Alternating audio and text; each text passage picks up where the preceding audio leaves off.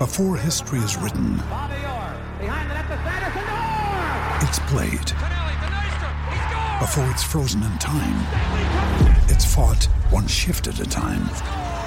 Before it's etched in silver, it's carved in ice. What happens next will last forever. The Stanley Cup Final on ABC and ESPN Plus begins Saturday. Another day is here, and you're ready for it. What to wear? Check. Breakfast, lunch, and dinner? Check. Planning for what's next and how to save for it? That's where Bank of America can help. For your financial to-dos, Bank of America has experts ready to help get you closer to your goals. Get started at one of our local financial centers or 24/7 in our mobile banking app. Find a location near you at bankofamerica.com/talktous. What would you like the power to do? Mobile banking requires downloading the app and is only available for select devices. Message and data rates may apply. Bank of America N.A., member FDIC. When you need mealtime inspiration, it's worth shopping Kroger, where you'll find over 30,000 mouth-watering choices that excite your inner foodie. And no matter what tasty choice you make, you'll enjoy our everyday low prices, plus extra ways to save, like digital coupons worth over $600 each week. You can also save up to $1 off per gallon at the pump with fuel points. More savings and more inspiring flavors make shopping Kroger worth it every time. Kroger, fresh for everyone. Fuel restrictions apply.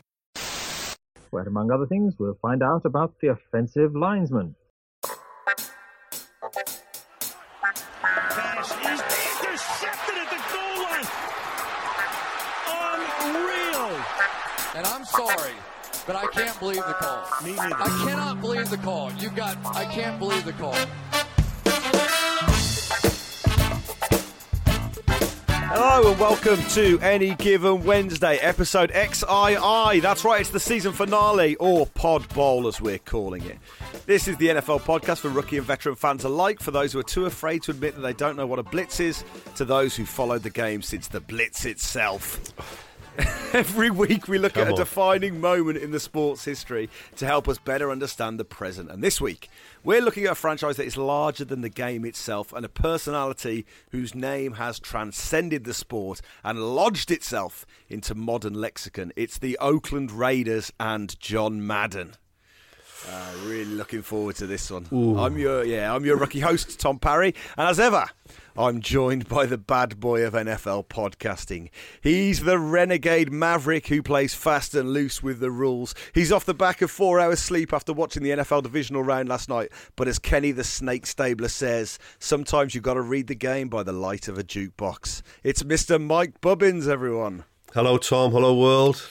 Morning, Bubs. How we doing? Do you know what, mate? What I've done today, this is our, as you mentioned it, it's Pod Bowl, it's our 12th episode. For 11 episodes, I've revelled in your introductions of me. I've written one for you. Oh! Bubs. And I've written one, which I'm going to read. I've been waiting to do this for 48 years, in the style of John Facenda. Yes, what a treat. Here we go. A standout at Wolverhampton High School, he broke records at Pepe State University. A great man never reminds us of anybody else.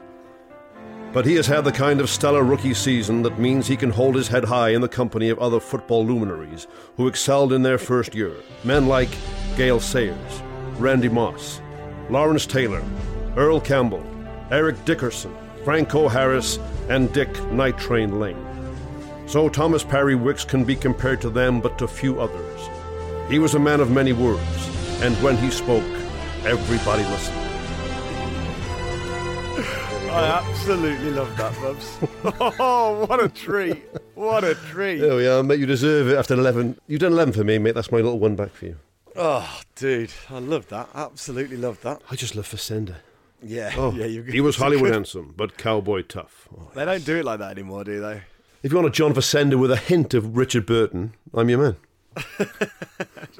They try and give it a go on the BBC sometimes, on the BBC Highlights show, don't they? They give it kind of like this... Right, I like Eddie Butler. Yeah. He's a friend, but he's no John Facenda. That's what I'm saying. Yeah. Eddie tries his best, doesn't he? But it doesn't quite work on like a Match of the Day style review show. Like it's no, just like, not really. It's kind of slightly misplaced. Kind of that kind of build-up just doesn't quite work when you're going into a 2-minute highlight reel of like Steelers Browns. Yeah, it's just not glamorous enough either, is it? You know what I mean? No, he gives it his best tilt. Cool. You're joining us from Bubbins Bar.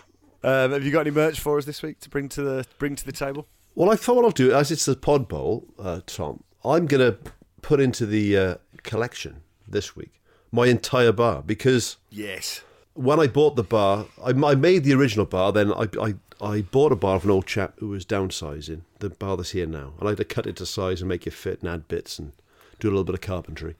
But they were originally pink velvet panels.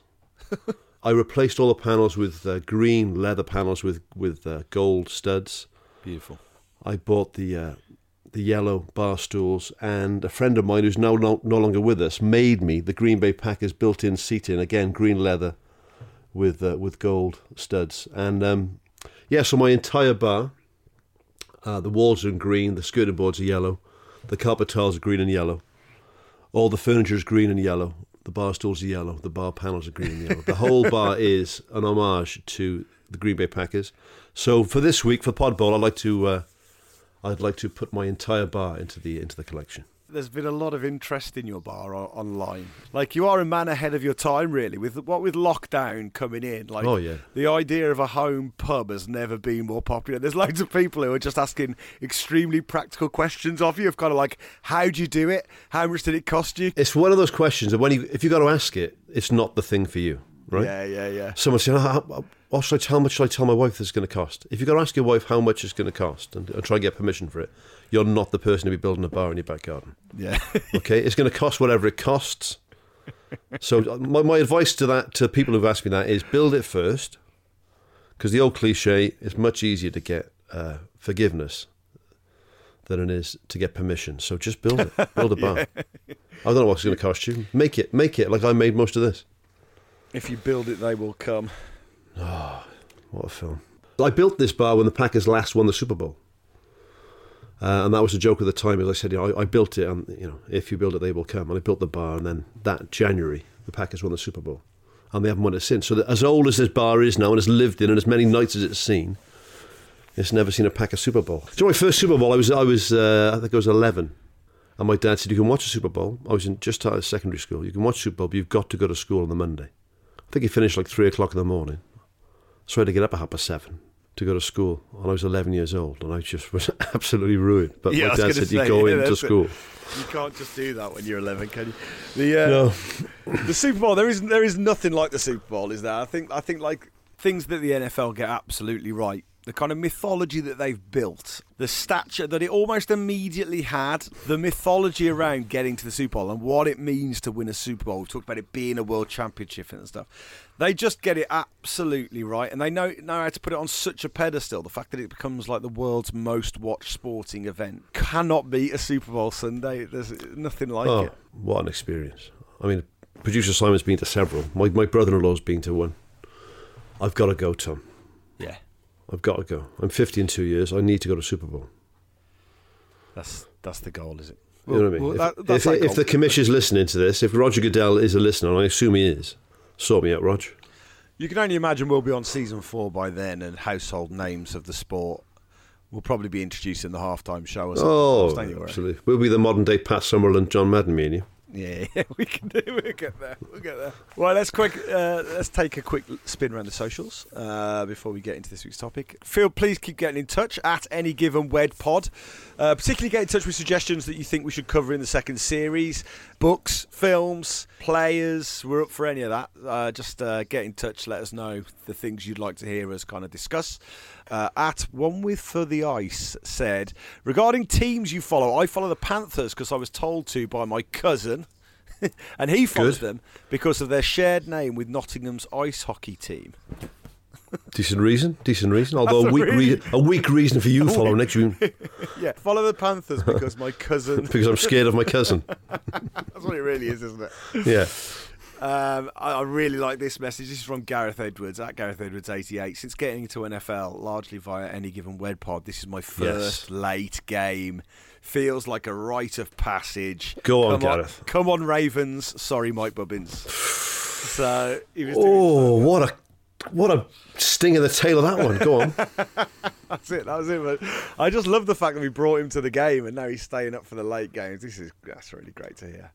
I've got a few here, but I'll let you do yours first. Just found out that the Steelers have... I just wanted to read out a few where we had a lot of love for the Steelers episode last week. I did love doing that episode. And the Steelers fans really got on board. Some things that we missed out that I really liked. Who got in touch? At Way Too Russell got in touch. Ian Alexander got in touch and said, just found out that the Steelers have had only 3 head coaches since 1969. Yep. The NFL did a short piece about it recently. In that time, they've had 6 popes, 9 presidents, but only 3 head coaches of the Pittsburgh Steelers. Man. I'm currently reading a book about the Rooney family who own them. They absolutely love football. I mean, Cleveland do 3 a season coaches, don't they, usually? yeah, I know, yeah, absolutely. Quite recently. There was something great about that. And let's have a look. Who else got in touch? James Wellham got in touch and said, another all-pro pod there, gents. One little wrinkle I always liked about Pittsburgh is that it's the only city, I think, where all the major sports teams wear the same colours. That's pretty cool. Although I believe, I might be wrong. No, I think I'm confusing them with the Raiders that we'll talk about today, because the Raiders teams followed the Oakland Raiders, didn't they? When they went to Los Angeles... people like the Kings got in touch with Al Davis to say, would you mind if we start playing in black and silver? And then Al said, yeah, we would mind. And then they went, we're doing it anyway. That sounds about right. That sounds in keeping with everything we're going to hear today. And then finally we had a lovely 5-star review. Excellent content and delivered well. More, please. That's the review. Oof. I mean, it's...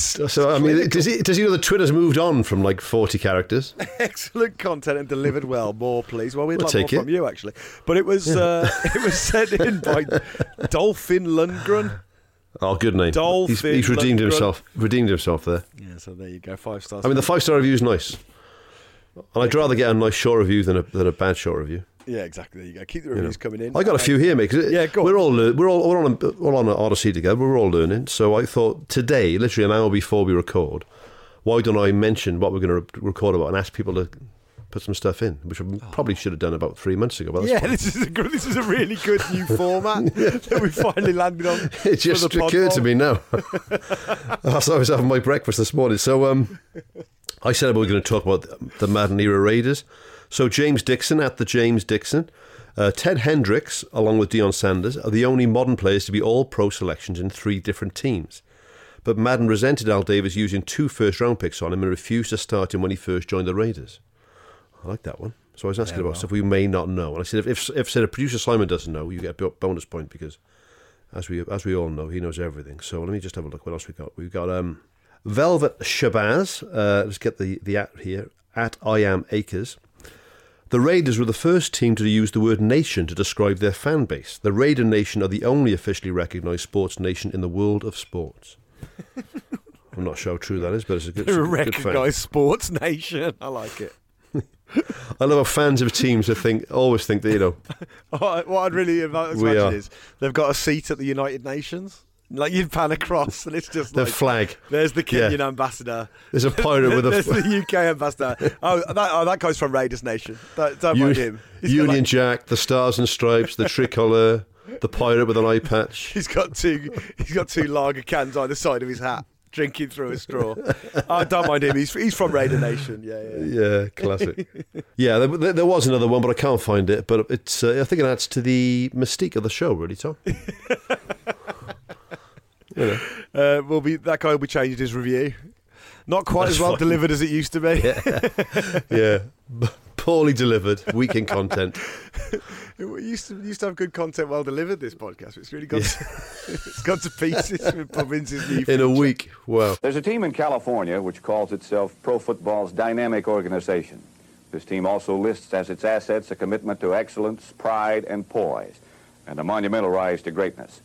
If you haven't guessed by now, the team is the Oakland Raiders, and as the saying goes, if you say it but don't do it, that's bragging.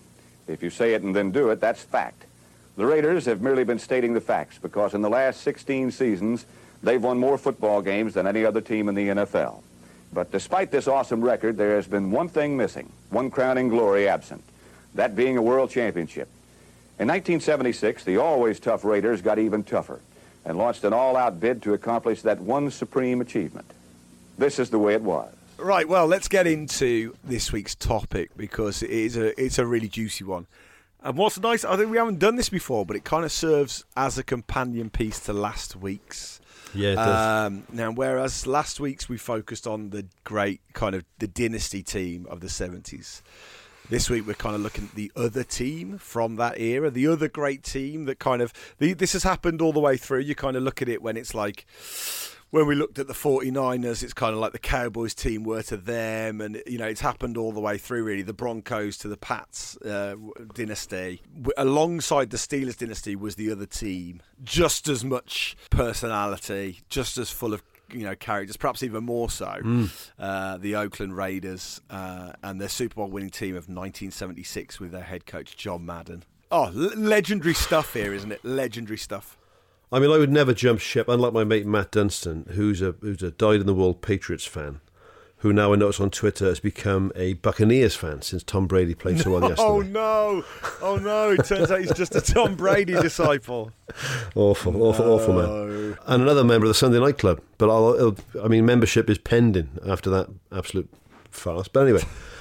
But if I think I mentioned this before, if I'm picking a second team, if I had not watched that game with my dad back in 1983 with Washington and Green Bay, if I could have picked a team knowing what I know now, I think I would have picked the Raiders. Because I love that. I love that. That 70s Oakland Raiders especially is just everything I love about sport, about the 70s, about competition, about characters. What's incredible about the Raiders in particular, especially for a team that's moved around, they've never lost their identity. Like, they have such a strong identity as a franchise. That's a good point. You know, they've been to Oakland, they've been to LA, now they're in Las Vegas, and yet they've always felt like the Raiders. When I was a kid here, California, moving from Oakland to LA, thinking that was, 5 miles. But Northern California to Southern California is like going from Edinburgh to Cornwall. You know, it's a big move. Yeah. But yeah, you're right. They've always been Raiders wherever they go. And that kind of sense of like Raider Nation. I mean, in fact, even if you Google Raider Nation, listeners, you get some absolutely brilliant images of their supporters.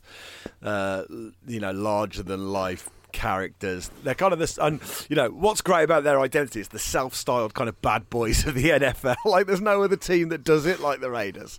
They're really happy being the bad guys. You know, they like to play. Oh, they love it. Yeah, and that comes from, or certainly came from, Al Davis, the owner. Because Al was very hands-on he was a coach. Then he went into become an owner in the AFL. Was a commissioner. I mean, he's been a commissioner. He's been an owner. He's been a coach. I love Al Davis. He roughed a lot of people up the wrong way. Matt Millen, it's weird because we're talking about the Madden era Raiders, but the year that after, or 2 years after he left, so when Tom Flores took over, I can just mention that briefly because it was still very much a Raiders team, but still a little bit John Madden's stamp on it. It was still Al Davis's team as well. Yeah. Matt Millen, who I love, talks about there was in the locker room there in the old Oakland Stadium was a plaque on the wall that said, "Raiders rule number 1: cheating is encouraged. Raiders rule number 2: see Raiders rule number 1." And I love that. Always trying to get an edge, always trying to needle people. But that division, I mean, that conference especially, it's weird. We talk about in the 90s, NFC Championship games tended to be better than Super Bowls because the NFC was so strong.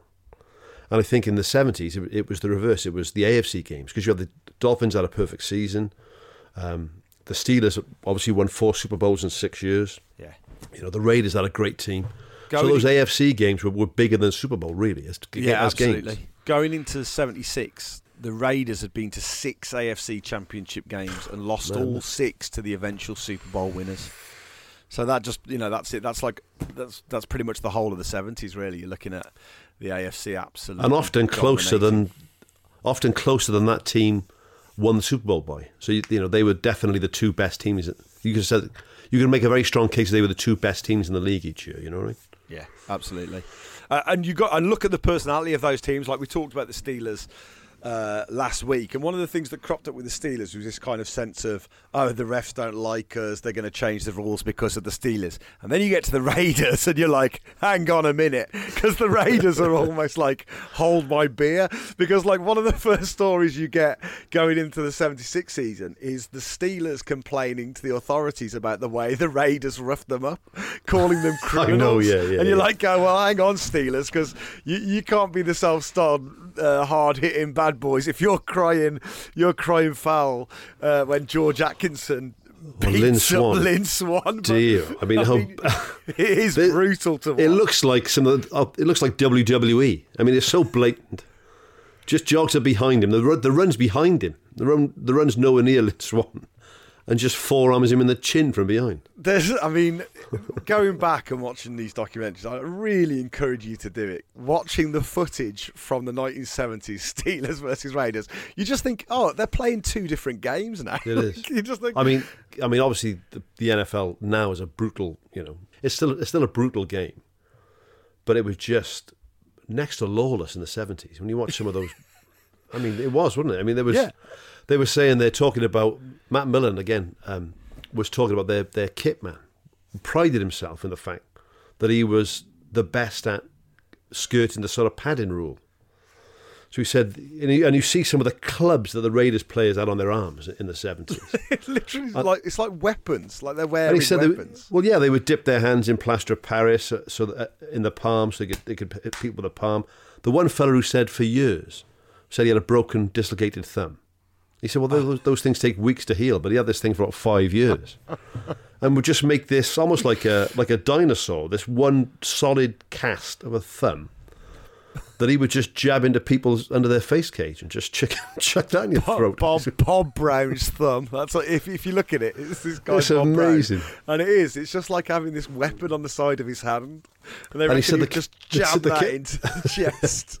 And then the kit man would, whatever coloured jerseys you were playing against, he would tape your forearms and hands that colour, so that you couldn't see the holes. They couldn't see any holes. It's incredible, isn't it? It's really amazing. Incredible. I mean, like the size of the things they're wearing on their arms, and well, John Madden. I love John Madden. I mean, there's a bit there when he says he's trying to defend. He said, "Well, listen, the umpire checks the padding before the game, make sure everything's legal." He goes, "Of course, you can add padding after the umpire's checked. So he knows what's going on.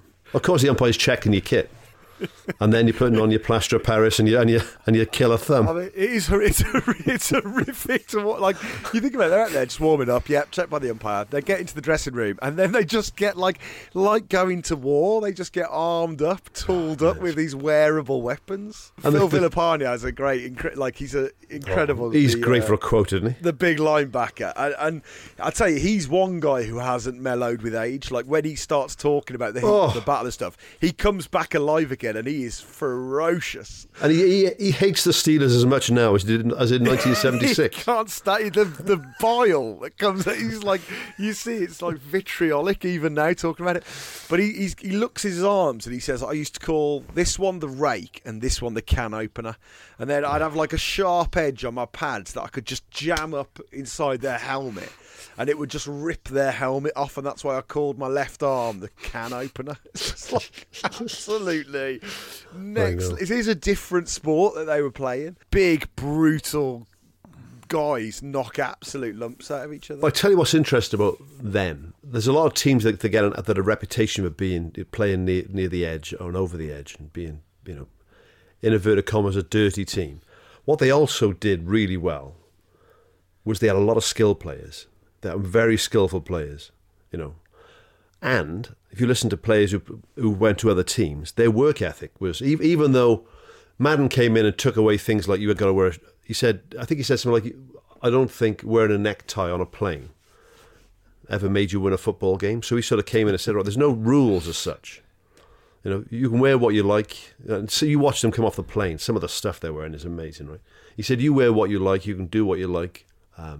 He wasn't big on curfews and stuff. He said, but you need to do what I say when I say it. You need to work hard. So basically play hard, work hard, and then you can do what you like. He had that trust in them. And his players loved him, Tom. You listen to them talking about him now, 40 years afterwards, loved him and would do anything for him. because he let them get away with shit. But you had to work hard. That was it. And players went to other teams said, we never had workouts like we had for the Raiders. They definitely fall into that mould of those kind of special teams where you see the team and the coach are together. You know, they're on the same team, and it isn't this disciplinarian. We've seen the two different types of coaches, really. You know, we've got those that are the disciplinarian who send the plays in, who feel like they're the masterminds outside of the players, and the players are going to war for their general. But then with guys like Madden, it is something special, really, because you see them amongst the players in the dressing room. And like you said, it is this, he's one of them, you know, and he just gives them a free rein. And he says, they're renegades, but they're my renegades. And, I love that bit, yeah. Madden speaks so eloquently in such a great way about, like, he describes them as artists. He says, like, you know, he's describing these big, brutal men. He says, what they do is they're artists, and you don't tell them what to do. You just let them do it. You facilitate it so they can do what they let them go and create. It's incredible. Well, people like John Matuszak, who I love, and who died much too young because he was just too wild to stay alive, really. But that bit when he won the Super Bowl, the first person to pick Madden up was Matuszak, right? And Matuszak was a wild, wild man. Right, but he just loved John Madden. And you think, well, if you got those people that will do anything for you, those people who basically are untamed people that will do whatever you say, that speaks volumes, doesn't it? I mean, it's a real... That cast, because famously, that, you know, they would take the other team's cast-offs, people that were uncoachable, people that were incorrigible, people that, you know, they had their reputation for that. You can only do that if you've got a coach that can pull all that together. And when you've got those real wild people coming together, it's a special, special talent, John Madden. Yeah, absolutely. I watched his son talking about him, and he said the word that I used to describe my dad is intimacy. He said he loves what he does. He loves the people he works with. He loves what he does. And whatever it's been, he's loved it. There's something so special about it being his only coaching job as well, really. It's like... He only really had one team, didn't he? Like Madden had that team. He took them to the Super Bowl, and then he retired. Like that was his team.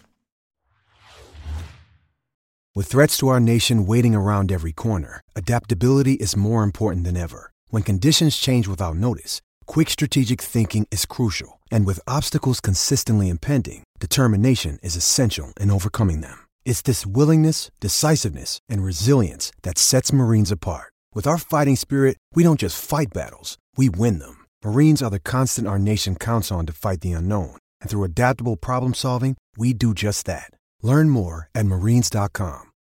Awaken your senses with a curiously refreshing Hendrick's Cucumber Lemonade. Curious how? Cue the aroma. Marvelous. Cue the taste. Magnificent. Cue the cucumber. That's the refreshing secret. Hendrick's is uncommonly crafted with cucumbers, roses, artistry, and imagination. Other gins are ordinary, but Hendrick's is refreshingly curious. Discover Hendrick's Gin cocktail recipes at hendricksgin.com. Please drink the unusual responsibly. Hendrick's Gin, 44% alcohol by volume. Bottled and imported by William Grant & Sons, New York, New York. Copyright 2024.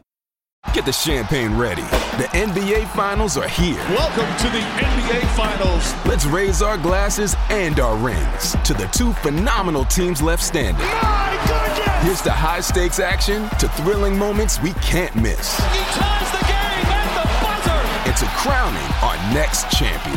Here's a toast to the NBA Finals. The 2024 NBA Finals, presented by YouTube TV, begin Thursday, June 6th on ABC. He's always known when to move on. He's always left on the absolute crest. Like he said, when he played, he was big mates with John Robinson, the Rams coach as well. Yeah. But he said when he played, he knew when it was time to stop playing. He had an injury. He couldn't play at the level he wanted to play at anymore, and he stopped. He didn't keep going, because he knew he wouldn't be as good again, so he stopped playing. Then he goes into coaching. You know, within a really short time of winning the Super Bowl, he says, "Well, I can't achieve that again. I've done it now. I need to move on." So he moved on again. Then he goes into commentary. He's at the top of his game. He's the most watched commentator in sports, the most recognisable voice in football, yeah. Isn't he? In 2009, he goes, "That's me done. I'm moving on now. I've peaked. I'm only going to go down from here. I'm moving on." And then you have the EA Sports stuff, and I'm done with that now. I'm going to move on. whatever he's done, he's excelled at, and he's got out right at the very top, which takes such bollocks to do that. And every step of the way he's done it, no matter what field it is, he's loved by those around him. Yeah, and because he loves them, and you could, like when Pat Summerall passed away, they showed his eulogy. Christ, did you see when have you seen the bit when John Madden does Pat Summerall's eulogy? Yeah, and he just starts crying, and he said, he said that the 2 times he worked with him, he said, this is the 3rd time I've said goodbye to Pat, and this is the hardest. And he starts. I was like, oh my God, yeah, absolutely. And he can't fake that, and he makes a point of it all the way through. When you see Madden interviewed about football, you cannot fake it. People see through bullshit so quickly. You can't be somebody else, right? All you can be is yourself, and people either love that or they don't love it. But if you bullshit people, it just doesn't work. One of the great sights of football, I think, is Madden on the sideline. Like, it's such a era-defining sight of this guy. Big sideburns, sometimes a cigarette on the go, like a brown tie, brown shirt and tie, just absolutely bollocking the referees and just like storming on the pitch and just like some kind of out of control geography teacher. Like there's a wildness to Madden on the sidelines. Hey, throw the damn flag! Hey, you jerk! You big jerk! You don't call. You ever call one on them? It doesn't look like he should be there, and yet it's also perfect that he's there. It's a really, really brilliant sight. Like a lot of great leaders, he was never shy about the fact of saying, I've been inspired by and I've learned from some of the best. So he said when he was working with Don Coryell, they said a lot of the Raiders' deep game would come from, he loved that attack, that deep game that Coryell played with the Chargers. So he'd use that. He said, I love the bit as a Packers fan. He said when he first went in, he went to a seminar hosted by Vince Lombardi. He said, I thought I knew a bit about coaching. He's like 33 years of age. He said, I sat down there and the power sweep left was the big play that the Packers relied on in the 60s. He said Lombardi did 8 hours on one play. He said, I couldn't believe, absolutely. Imagine that, 8 hours on one play. And he said, I realized I knew nothing. So he was like a sponge as well. So he would absorb, even though he was very much his own man. He was always wanting to get better, always wanted to learn more, always wanted to find new ways of doing stuff. I love that. Yeah, he has incredible footballing brain, and then this brilliant people person motivator as well. When he retired, I think he might still have, or certainly we did when he retired. He was the highest winning percentage of any NFL. I think he still has. Because you don't realise, because of how he looked, is how young he was. Like he didn't look young. 32, I think, when he started. When he took over the Raiders, he was 32. I know, it's crazy, isn't it? Because I couldn't believe that, because recently there was a matchup between two of the youngest coaches like Sean McVay and Matt LaFleur in the NFL, and they said the last time two coaches this young met in the postseason, it was Madden and Don Shula. And you look at Madden and Don Shula, and they were early 30s. Yeah, well, Chuck Noll was 37. Wasn't he? When he took over the Steelers, he never looked 30. So we talked about it last week, but he's a young man. And he said, but even then, he said when Al Davis got rid of the coach, and he was an assistant at the time, he wasn't like a coordinator. He wasn't the traditional next in line. He just said, why not me? Why shouldn't I go for this? So at 32, which had never been done before, not in the modern era, says to Al Davis, I want to, I'll put my hat in the ring for coach. And Al Davis says, yeah, okay, do it. Let's do it. When he said that thing about their artists, he said the thing about these players is they're not robots, and you can't treat them like robots. You've got to give them their freedom to do what they want to do on the pitch. There's a certain element of that is lost in the modern game, because modern athletes, with the amount of money that's in the game, and they have to show so much control, and they're so vilified for anything that steps outside, and like with the match bans that come and things like that. You do think that kind of flair is lost somehow, certain degree, We've only got Ted Hendricks on the sideline, wearing like a Halloween mask. Ted Hendricks. And they said the mad stalk. They said the first day he arrived at training, the first day that he was signed to the Raiders, he turned up to training on horseback. Yeah. Wearing a German stormtrooper helmet with his number written on the side. He rode into the centre of the field on that. And the Raiders go, yeah, you'll fit in.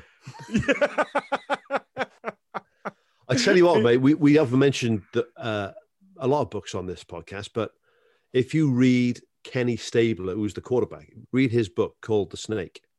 My God. And it opens the lid on all that era, and it is an absolute eye-opener. Like they talks about Matusak, where their training camp was up in, come on, it wasn't in Oakland, this little town in California. He said, but Matusak was such a wild bloke and been to other teams, and no one could really tame him. And he was, he had obviously had issues. But the coach, he said, I got called in by, I think Al Davis or John called him in and said, we need to calm him down, so we're going to move him in with you, Kenny. So, but Kenny was like this wild partying, womanizing, proper Southern country boy quarterback. So they made John Matusak his roommate. And it's hilarious, but they said they'd walk into a bar. He said, and John was this giant of a bloke, and you just find the two prettiest girls in the bar. And this is, I'm not condoning this behavior, but it was just and put one over each shoulder and then walk out, and they go back to his place and they'd party all night and whatever. And it's different days, Tom, isn't it? It's different. I mean, I've done that with you, but there was nothing sexual about it, was there? Well, you say that. Well, not for me anyway. Let's talk about the Snake, because look, a team full of amazing nicknames. There's Jack Tatum's the Assassin, Casper's the Ghost. So you got the Assassin, the Ghost. You've got Skip Thomas, who's Dr. Death. But then Kenny the Snake Stabler, one of the game's great quarterbacks, and it's very funny to meet him and see the characteristics that we've kind of met before, which is this kind of softly spoken Southern guy who went to the same university, played under Joe Namath. So you see that kind of, following on in the grand tradition of this softly spoken Southern guy who's up north now in, Well, do you know what? We talk about the Raiders and the Steelers again, right? You look at Bradshaw was this Southern good time boy, Yeah. A gunslinger. But the difference was the coaches. So he goes under Chuck Noll, and Chuck Noll's a disciplinarian. Yeah. And you get a John Madden, he goes, do what you like. Just work hard, Yeah. And he says himself, quite often I was reading the game by the light of the jukebox. And he said I could get by 2. Yeah, I love that quote. He said he could get by on 2 or 3 hours sleep a night. Well, he had a couple of quotes that stuck in my mind. The one was when he's talking about, you got the responsibility of the team on his shoulders. He says, on your shoulders is where these boys got a 2-car or a 3-car garage. It's so good. I thought, come on, you'll do. And then he says, if you get too many 3rd and longs, you'll be sleeping on your side of the bed. What a bloke. Oh, yeah. But really smart guy. His life, mate, is brutal. I mean, his upbringing. His old man was a very, very, very harsh, hard drinking alcoholic. And God, he talks about, in university, they want someone to come back because his dad had his mother and his sister at gunpoint, basically. Oh God. I mean, it's absolutely brutal what he went through as a kid growing up. But I think that sort of to live through that and to have imagine your old man putting a gun at your head, which happened to him. His dad holds a gun on him. But you get through that and then everything just seems like a party for him. Do you mean once you've been through that brutal upbringing? Yeah. Then you're just going to live every day like it's your last day. And that's exactly what Kenny Stabler did. A hell of a career as well. And he's another quarterback who was allowed to call all the plays and he was put in charge. He says Madden would just give me the playbook. He'd give me all the plays and then he'd say, go out there and win it. And he was the guy who would go out and call the plays. And Madden's, I loved what Madden said about that. He kind of said, there's a huge difference between guys in the huddle saying they want us to run this play and being in the huddle and saying, we're going to run this play. Yeah, nice. And he said, that's the difference. And he wouldn't have had it any other way. This is what we want to do. If you watch that film of him playing, right? He was a good time boy. He probably drank too much. He didn't sleep enough. He was bed hopping through most of the 1970s. But what he also did on a Sunday was play some brilliant football. Like some of those passes you watch, and tough. You imagine like regularly playing the Steelers. He used to get battered, Ken. I mean, his injury list is phenomenal. Just real toughness, real skill. They talk about, there's a great line about, it's about Matusak again, when they go to New Orleans once. I think it might be Super Bowl week. And there was, there's no real curfew from Madden or Al Davis. But the players get together and say, listen, the coaches have been great, so we're going to basically set our own curfew. We're going to say we're not going out. We're going to focus. And then Matusak goes out all night, right, and sort of staggers in the morning. He's had no sleep, and someone says, "John, what are you doing, man?" He said, "We agreed that we weren't going to do this." You know, he went, "I went out there to make sure none of you guys were out there." Oh, really you'll do, mate. You'll do. That's really, really good. You mentioned the crazy store called Ted Hendricks. Yeah. The other nickname, which I love. You know this. They call him Kick 'em. No. Kick him in the head, Ted. It's great. It's really good. But I mean, like, they do talk about the amount of penalties that they draw in games. They just didn't care. They were just like, that is what we'll do. Well, they said they'd often have more penalty yards than the opposition would have passing yards or running yards. So you're playing against your own team. To factor that into their game plan, it's incredible. Stabler had a great arm on him, we should say. Like, part of that, like you touched on it earlier, but part of Madden's kind of setup was this kind of throwing these deep bombs, kind of this big, long passing game, which must have been pretty. Well, even then, mate. I mean, week in, week out. And credit to Madden and Davis, because lefties were seen as a risk. I mean, you know, and still are. You don't see a lot of left-handed quarterbacks now. Yeah. But Stabler, you know, that was his thing. And he was thrown to. He had Clifford Branch and the two wide receivers. Biletnikoff, Puffin Billy. Biletnikoff, yeah. A.K.A. Puffin Billy. A.K.A. Stick 'em up Billy as well, because he used to be covered in stickum. Yeah, so let's talk about that. So he'd put a big wad of stickum on his socks and then have them on his hands so that he could catch the ball. Well, yeah. So if people don't know what stickum is, for a period of time in the NFL, it's banned now. But you could use stickum, which was basically you imagine like a cross between super glue and Vaseline. They put it on the bats of baseball bats, don't they? Well, they're not allowed to anymore. Oh, right. Okay. But so stickum is really thick, horrible, gummy stuff. And the receivers, Lester Hayes as well, the cornerback, they say would be absolutely covered in stickum. But Fred Biletnikoff, Puffin Billy, because he was a chain smoker, he'd have his last cigarette as he was running onto the field. He wore so much that he'd have to get the kit man to give him his chewing gum because he couldn't open a packet of chewing gum. He's covered in stickum. They talked about Lester Hayes. It's not in any of the docs, but I read about it years ago. And they said he had so much on him that if the ball hit him on the back of the helmet, it would have stuck. That's so good. But again, just to get, the rule said you could use that. So the Raiders took it to the nth degree and just said, we'll just use loads of it then. Yeah. It was like fly paper. Whatever it takes to win, isn't it? Whatever it takes to win. But Biletnikoff is a great player too. You watch. I mean, for a bloke who didn't look the part, there was a fellow called Max McGee in the 60s for the Packers who reminds me of Biletnikoff a lot. Just, the long hair, the kit never seemed to fit him properly. Yeah, he looked like he'd never lifted a weight in his life, but just got it done. Just was and made those really brave catches. Got hammered when he caught the ball. I love Fred Biletnikoff. Yeah, like you compare him to some of the more graceful wide receivers that we've covered. Oh, he's no Lynn Swan, was he? You can't even compare them to them. There's a bit on one of those docs, and it shows Biletnikoff on a run towards the end zone, but it's the cameras. There's some great camera angles. It's in front of him. And his jersey's ripped. You can see his shoulder pads. Yeah. His shoulder pads are bouncing all over the place. He looks like a toy helmet he's got on, which is not even strapped up properly. I thought, go on, sir.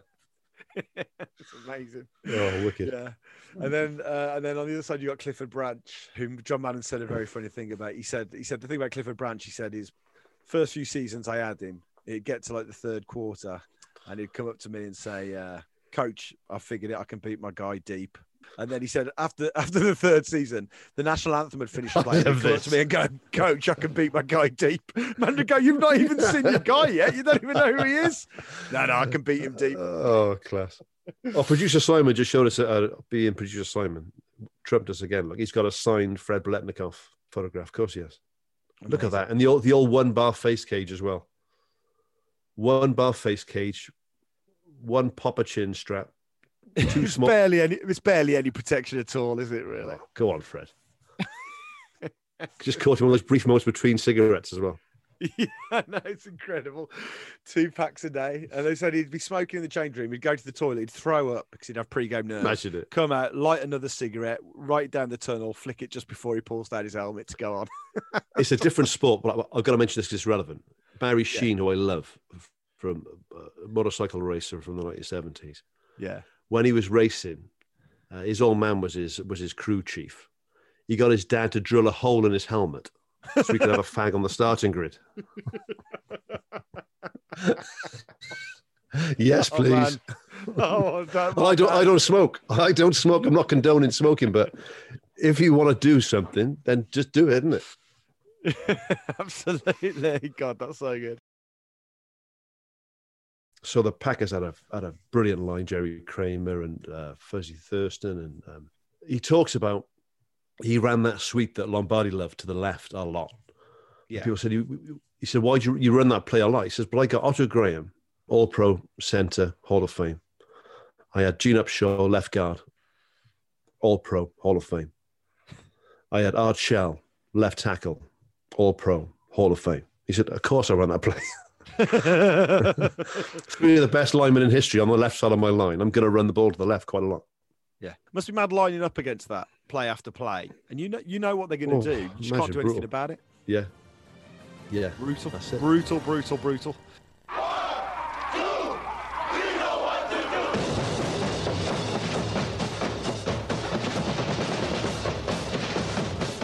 the Rose Bowl Stadium in Pasadena, California, it is Super Bowl 11. This is Phil King with a welcome. Everything in the United States, everything really in a sports sense in the world, is zeroed in, focused today here in the canyon at Arroyo Seco. This 11th Super Bowl will be viewed in 41 nations around the world. Desde el Tazón de las Rosas en Pasadena, California, los Raiders de Oakland y Vikingos de Minnesota se enfrentan en el Super Tazón número 11. Les Raiders d'Oakland, champions de la conférence américaine, et les Vikings de Minnesota, champions de la conférence nationale. 対戦いたしますのは AFC 代表 Oakland Raiders. Sit at the foot of the San Gabriel Mountains, rising a little over a mile, the snow-covered mountains, and the fall foliage is drifting slowly down to the base of this Rose Bowl here in Pasadena. We are about to bring to you the 11th Super Sunday Super Bowl. The way they get to the Super Bowl is pretty special as well. There's a brilliant bit in the America's Game where they're talking through the season and how it played out. They only lost one game all season to the Patriots. Yeah. They came down to their last game of the regular season and it was against the Bengals. And they knew that if they lost to the Bengals, then the Bengals would go to the postseason. The Steelers would be out. And obviously the Steelers are the team that would put them out that postseason.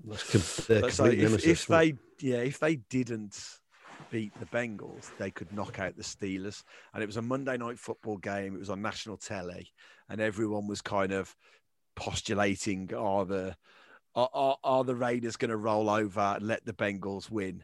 And hearing the guys talk about going into that game puts hairs up on the back of your neck, because they said, we don't know how to play any other way. Of course, we're not going to roll over. Yeah. Of course, we're not going to shut the game. Madden says, of all the games he's ever coached in his life, that's the game he's most proud of how his team played. They go out there and they absolutely annihilate the Bengals.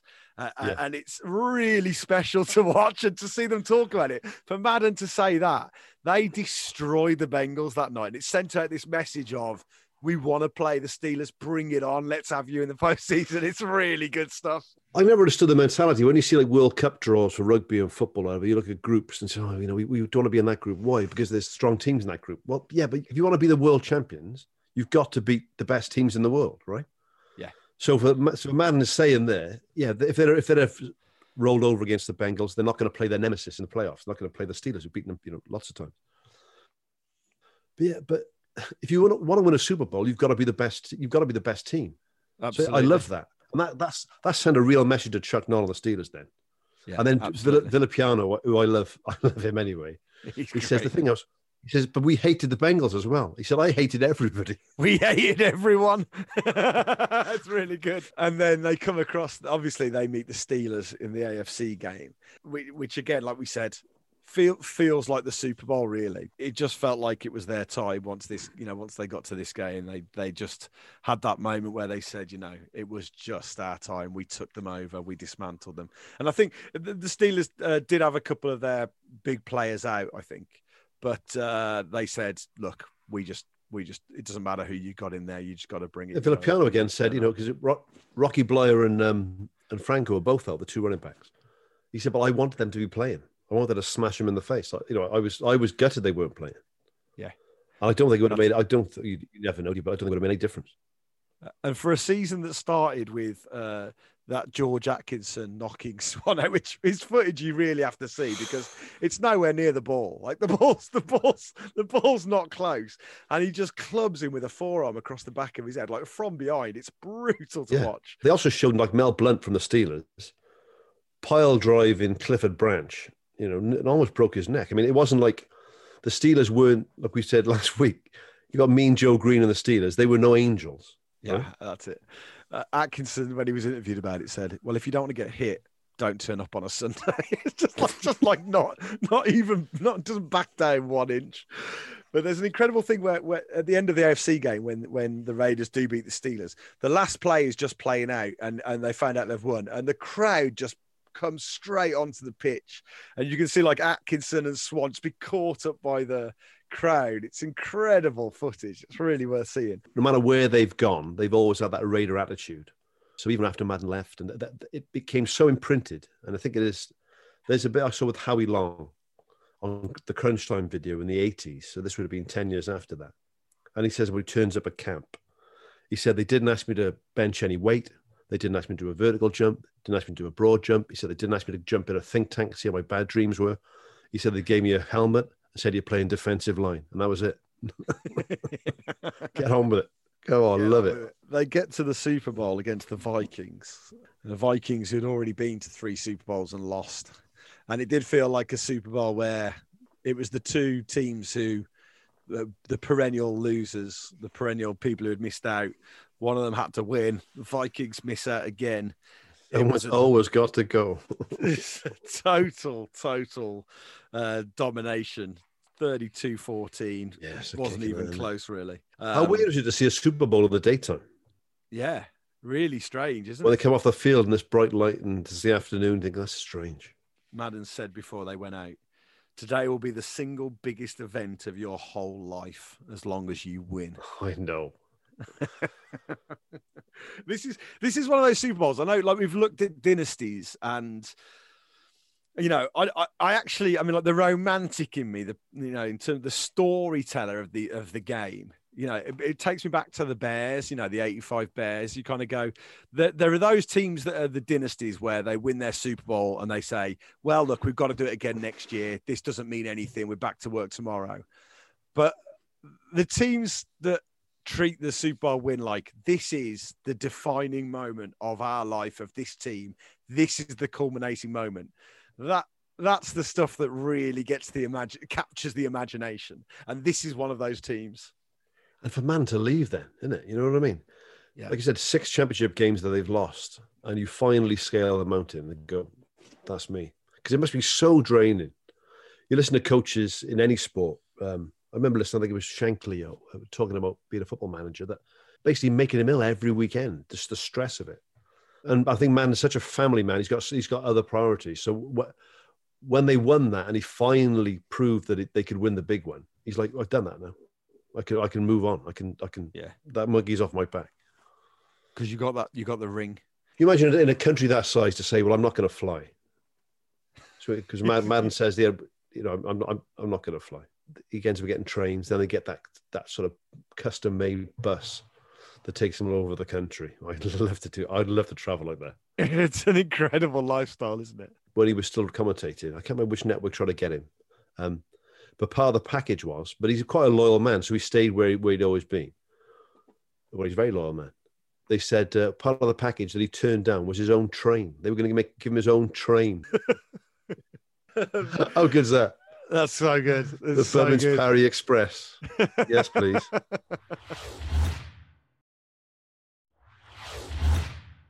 EA Sports. It's in the game.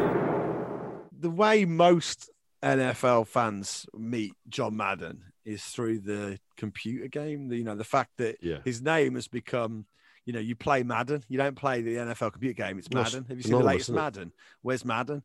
And I remember I was 14 and bought Madden 90. I think it was 93. And the first thing I know about John Madden is that, and you see his face and you hear his quotes of like, hey, heck of a play. And like, where'd that truck come from? Boom. Where'd that truck come from?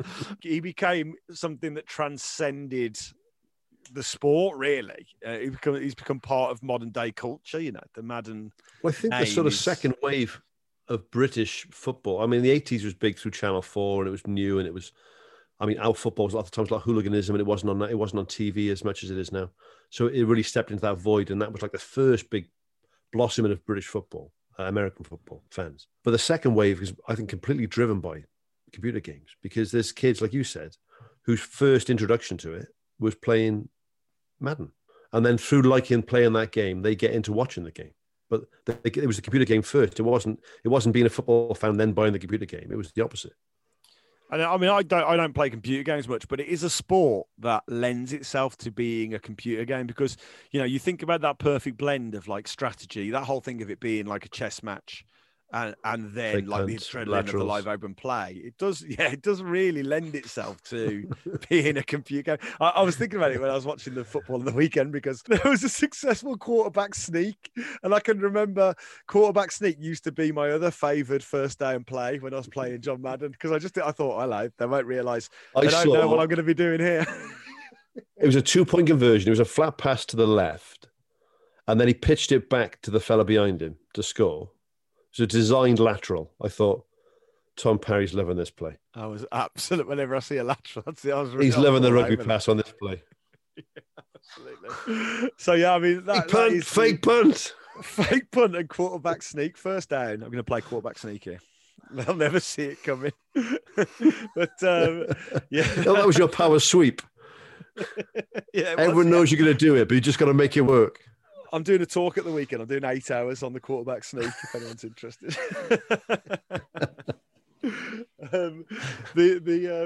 The documentary finishes with the America's Game documentary finishes with Madden looking at the ring and talking through the ring, and he says, Phil Villapiano says that object, and he shows his ring. That object is me. That defines who I am. It's just like, and they talk you through the ring, and Madden says, and you can see exactly why he was a great coach. He says, the thing we asked for was that it has more diamonds and that it's bigger than any of the Steelers rings. You just think that is a man who engenders this thing of and that's what makes the Raiders, I think, so great. And it's what makes Madden such a great Raiders coach, is he engenders this whole feeling of it's us against them. It's us against the world. The refs are against us. Those Steelers are against us. Everyone hates us, and we bring it on. We love that. And that's what fuels Raiders Nation, isn't it? There's a superb documentary that I talked about on the other pod that I do, on Distant Pod, about the Raiders when they went to LA. And it's about the rap scene and how they ended up being big Raiders fans and all the sort of West Coast rappers. He said, because they were the outsiders. And they said, we grew up in sort of South Central Los Angeles, and they were the bad boys. A lot of black players on the team. They were the bad boys. They were the renegades. He said, so when they moved down the road from us, we couldn't believe it. We couldn't believe that Oakland Raiders had come to Los Angeles, because, they are the Raiders. But it doesn't. I'm not a huge fan of teams moving from place to place. It's a very American thing that we can't really wrap our heads around in this country. But they remain the Raiders. And I say, well, like when they've gone to Vegas now, I can't think of a better town for them to play football in. When you think what Vegas is like, I mean, it's the perfect marriage of a team and a location. Yeah, it really is, and it sounds great. the Vegas Raiders, and when you're listening to the commentary and it says Vegas got the ball, it's just like it's in the stadium. There's a big. Someone sent me the painting in the stadium of Elvis. They got there dressed in a Raiders jersey with Presley on the back of the shirt. I was like, oh my God. Oh, Bubs. Well, look, that's the mural. That's the next mural in Bubbins Bar, isn't it? Oh, yes, please. Yes, please. And I love John Madden. His bloody piercing blue eyes. And he was so over the moon when he finally got on the Hall of Fame. It took much too long for him to get in there. And he says that, by the way, my biggest regret, I'm for 15, like I said, 15 couple of years. We are going to the Hall of Fame, Tom, you and I. We're good. That's going to happen. Right? Not as inductees, I should say. As well, I mean, we'll pay for a ticket. I mean, yeah, I think we might have to pay a ticket. Yeah. I'm ambitious, but I think that boat has sailed. You know, I'll nominate you, Bubs. I'll nominate you. You can give me the jacket. And they show all the busts there in the cabinet. And there's Madden's bust, and he says, "I like to think that when the last person leaves and the security turn all the lights off, that all those busts talk to each other about football, about the old days." I'm like, oh my God, I love you, John. Yeah. I just like to hang out with him. Yeah. Just watch a football game with him, have some beers with him. Yeah, totally. A true legend of the game. True legend.